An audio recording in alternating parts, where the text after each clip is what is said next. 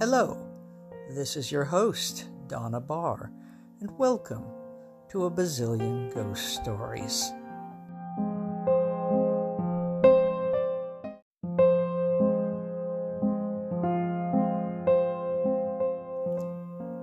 Does anybody really know a bazillion ghost stories? But then again, aren't all stories set in the past ghost stories?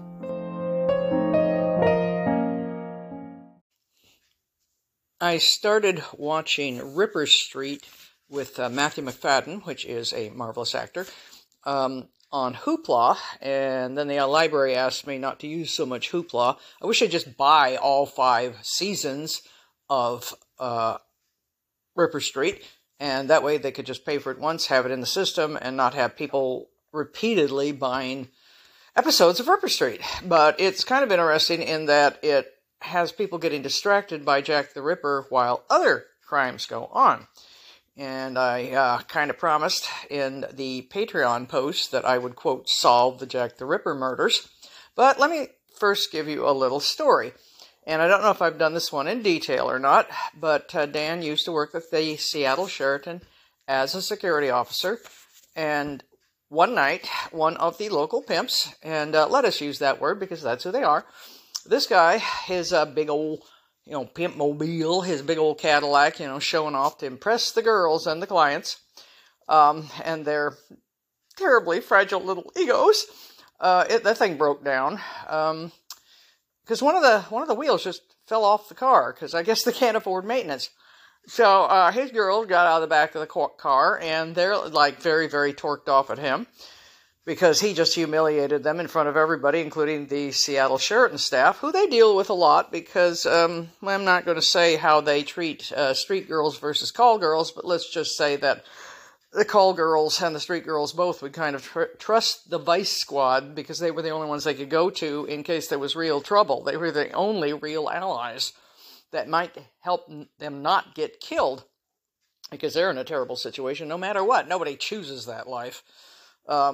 It's just, people saying that people choose to be trafficked as a prostitute are like the same people that are saying people choose to be LGBTQ. It's always the idea, I guess there's raised in the church, so they make choices or something. I don't know. Anyway, off on a tangent there. The girls are getting out of the car, and another pimp shows up in a working pimp mobile. And he basically scoops up all those girls, they mine now, and Dan and his crew are laughing at this other guy who was so embarrassed. Remember what they say, men hate to be laughed at. And as they're getting the guy's car up on a big old carrier, and they're looking at that wheel, Dan says, well, bad thing, but I guess the guy's nuts fell off. And everybody, the whole crew at the staff, at the Sheraton, and the people who were hauling the thing, and the other pimp, and all the girls were laughing their butts off except this guy, because I guess if you're a pimp, you don't want to be caught in public with your nuts falling off. So, since I promised to, quote, solve the Ripper murders, this isn't really so much a solution as asking if Scotland Yard ever even looked at another possible target as who might be the Ripper or Rippers. Those women were horribly mutilated. It almost looked like, the person who was doing it was supposed to be, quote, down on whores, but we've all got questions about those letters. And it was warnings. And who might be involved in mutilating street prostitutes so they would not leave him, or so that they would not come into his territory? Is this Pimp Wars? Did anybody even look at the men that were running these women and whether or not they were warning off competitors or warning women that they'd better stay with them? Did anybody even look at it? So I'm just asking, and I'd like to ask Scotland Yard, and I'd like to ask anybody who's involved in it or ever written anything at all about it, has anybody even looked at the pimps?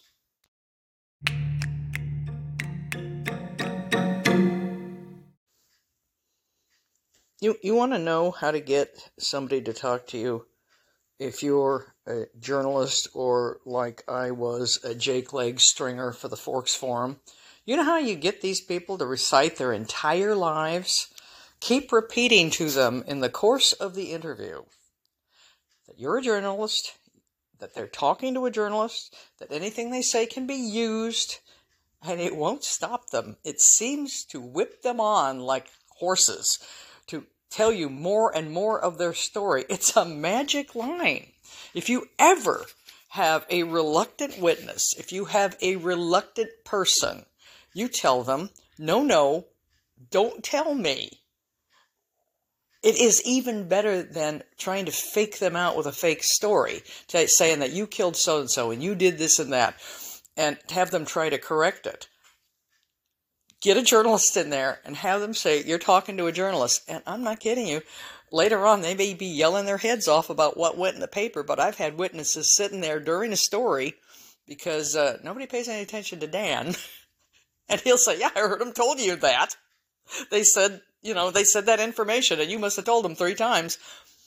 You're talking to a journalist, so if you ever want to be a podcaster or a blogger, because that's where it is now, that's who's going to do all the research, those are the people that are putting things together, and why the FBI listens to the morbid episodes every time they come on. Just tell them you're talking to a journalist. And that's why up here in Clallam Bay, I know shit about people that's going to die with me, because they only told me, and I am not telling anybody else. They asked me to. They were much stricken by it. And I ain't going to run around telling other people. I know when not to write stuff. And when to write stuff. And I'm still got people up in Neah Bay who want me to be their journalist. And they don't pay. And I don't want to get involved in all this mess that goes on all the time. There's a lot of things like tribal politics and local politics. Well, I will tell you one thing. One group is beginning to be looked at by the entire community for being anti-vaxxers and for getting people killed. People have been dying up here. On the one hand, those of us who got anti-vaxxed, and thank you very much for our fire department for working so hard with the hospital and the CDC to get everybody vaccinated. But we've had several people die up here because they didn't get vaccinated. And my attitude is that anybody who didn't get vaccinated because they believe the 4chan racist stuff, and that is all racist because it's about whether, superior white genes will give you an immunity, whereas being black or being indigenous, they'll all die off. That's the hope. This is all this Nazi stuff that Q-Chan was repeating. And when I say Nazi, I mean NSDAP. Although using the word Nazi is funny because that's a nickname in Bavaria for a dork, and that's why the Nazis didn't use the word Nazi. They hated it because it meant they were a bunch of southern dorks. So if you call somebody a Nazi, maybe they have German relatives, and that's why they're really griped off about that. But up here, we're beginning to have people turn around and look, and there's organizations up here that I never reported to the state of Washington. But if the state of Washington finds out what they were doing during COVID and why they were doing it, and if they keep up their nonsense, and they got a 4chaner in town now who is dumb enough to write me long screeds in email, and I have screenshot them. I've had threats of lawsuits. I've had lies and calling me crazy. And I'm like, you're putting this down on an email, you moron? Putting it in an email when nothing on the internet is private. And she's the one that's going to blow the butt. They're going to have to tell her to shut the hell up, because if not, they're going to lose major services up here, because we got some major idiots up here who pulled some stuff, and they're probably keeping their heads down now because tide's turning. It's a long worm that has no turning, and people have been dying. So, we get the bad people scared of being found out by the authorities. Maybe we'll have better behavior up here, and so, I don't know, I have a bit of chaos in me. Raven is my animal. I get to have him. I don't have to be quote-unquote New World indigenous because Raven is not New World. He is circumpolar. And so being German and everything else in Europe, the Raven gets to be my animal too. And I definitely feast on chaos. Very often when I see it coming, I'll just sit back and get out my popcorn because I find it terribly amusing. Hey, look, I don't believe in souls. I don't believe in an afterlife. I believe this is heaven or this is hell, and it's up to you to make it that way. And if you're the one making it into hell, well, screw you. And sooner or later, that's going to come back on you, and we're going to hold it up to you and remember it because we're all taking screenshots and photographs now. But this watching the bad people starting to realize what they've done, and they've got a mouth who is bonkers and running around town saying these things, and they're just going to target themselves. I'm sorry. This is better than a novel. Someday I should write a novel about this place, except I don't think anybody will believe me. This is crazier than Ian Fleming and the dead body they supposedly used to get the Germans misdirected. Which, I can see the British doing that. They use dead bodies a lot. All of Europe used dead bodies a lot. Oh, and that reminds me, the Germans are still going, oh, we're such awful people. Yes, but you at least, you faced what you did. You try to stop any more of this happening. What you need to do is turn around and the Americans and the British and the Dutch and everybody else and say, well, you colonized and tormented and enslaved and genocided everybody else. Why couldn't we do it to you? And you want to see these other people's faces twist up and their eyeballs bug out when they realize that maybe the Nazis got their lessons from you, because Germans have a tendency to copy, and so do the Japanese for that matter. I'm not saying they didn't originate this stuff, but certainly ran our playbooks. And it's many, many, many years later, and they're the only ones. The Germans are the only ones that seemed to be able to learn. And I'm part German, so I guess I can learn. But in the meantime, some other people are going to get a learning, and I'm just going to sit back and laugh, because this is going to be funny. Speaking of journalism, we were watching the Blake Mysteries the other day. Yeah, I spend a lot of time watching mysteries and things because I'm laying down resting my bad leg. I'm going to be a cyborg one of these days when they put a new joint in, which is hilarious because the other day I was telling the young woman on the VA, don't get me started on the VA, that when it went in, I would be a cyborg, and she was horrified with the idea that my knees were going, and I says, hey, they're going to go on you too, and I practically heard the gasp. It's like, come on, guys, you're all going to die, your parts are going to fail, you're going to pray to the Lord in heaven that it won't be your brain. And here's a hint about not getting Alzheimer's: walk. Because your brain's connected to your body, and if you don't use it, it's going to start disconnecting.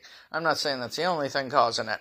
Anyway, back to, what was I talking about? Australia. They had a nice scene of black swans.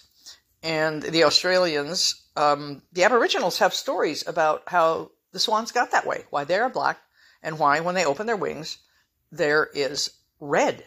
Bright scarlet under their wings. And it has your usual tale about burning and wounding and, coyote bringing fire to the people, and that's why they have, black nose or whatever. But it's your usual story. But then I got to thinking, why would they think the swans got changed? Why would they think that going from being white, as they described them in these tales, why would they think that they went to black and red due to trauma? And then I realized, well, swans run all over the world. People all over the world see them. Africa, Europe, India, everybody sees white swans. And of course, the Aboriginals of Australia, with their, it has been said, 40,000 years of Dreamtime stories, and that they remember these stories, or 10,000 years or whatever. It's a long time. They got stories about the gigantic Komodo dragons, calling them some other name. The bunyip might just be that thing, that gigantic Komodo dragon. What is it? Come in like two tons, that thing, and 8 giant kangaroos and everything else. Anyway, those stories, they talk about white swans. And why would they not know white swans? They came from Africa. They would know what they look like. And they got here, and it's like, would you look at the swans? They're black, and when they open their wings, there's bright red under there on their bodies and wings. Why is that? So if anybody wants any proof about how far back the Dreamtime stories go, you just look at them black swans and you ask why Aboriginals would tell you that originally swans were white.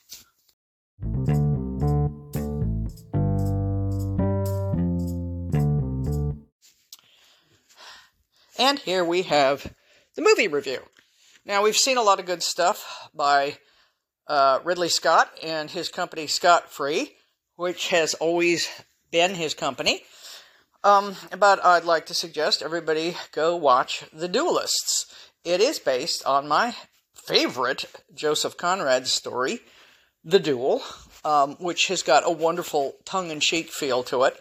And so does the movie, as well as being horrible.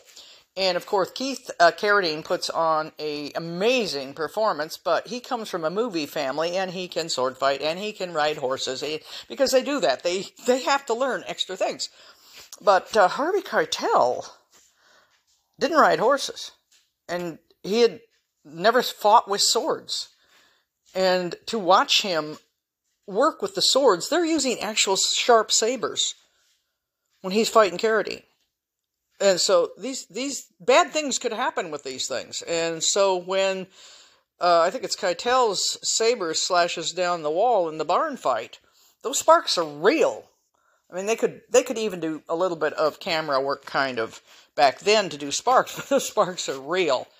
And of course, the fight master, you actually get to see William Hobbs, who is the fight master, who did the fight mastering for Richard Lester and everybody else, and he's the fight master, who actually appears in the movie. But Harvey Keitel's performance is amazing, especially during the horse riding scenes. Carradine is up on, and correct me if I'm wrong on this, but I think they're using French thoroughbreds, which I don't know if they had thoroughbreds back then. You horse people would have to go back, but it looks like what they're using, and I can't swear this, they might have gone to the French reenactors who've got all the horses and the uniforms and everything else. Ridley Scott paid, $19,000 a piece, or pounds, or whatever, for Keitel's and Carradine's uniforms, but I bet you they had help from those reenactors, because those people will thoroughly help out in a movie, and they're perfectly happy to. It's just like the American Civil War reenactors.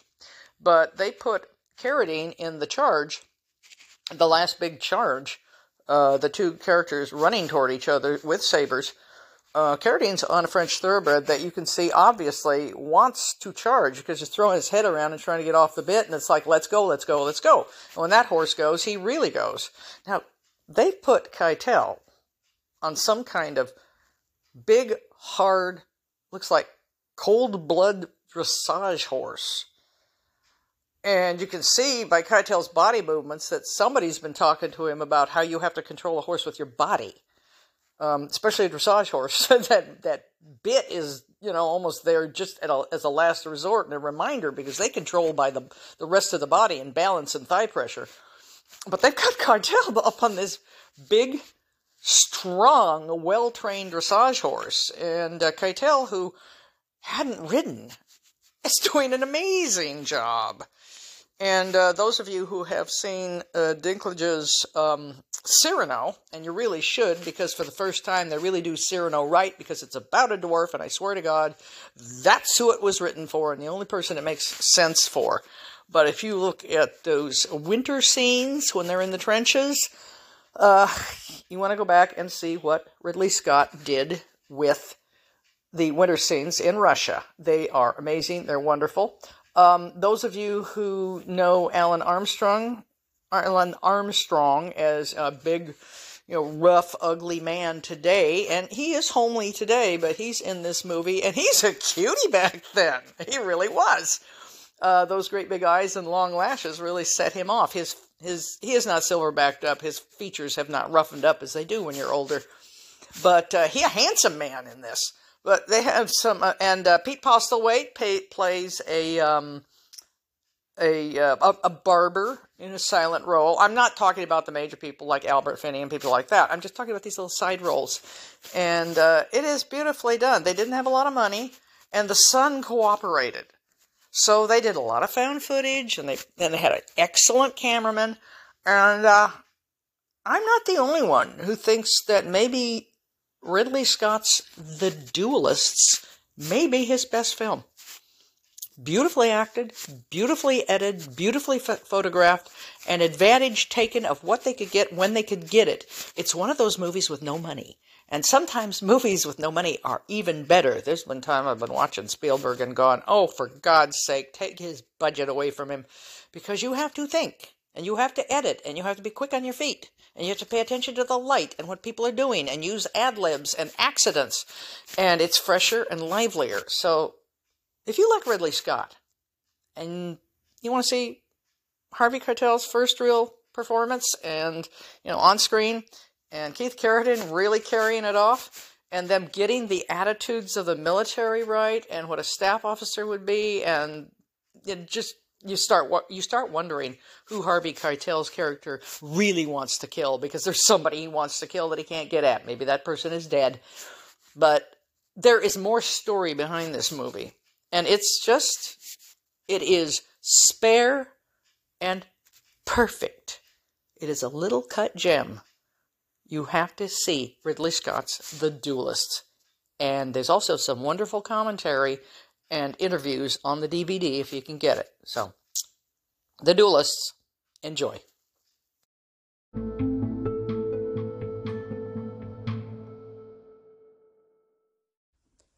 Would you like to be part of this podcast? You can go to anchor.fm/Donna-Bar, and you can leave me a voice message with your story that can become part of this podcast.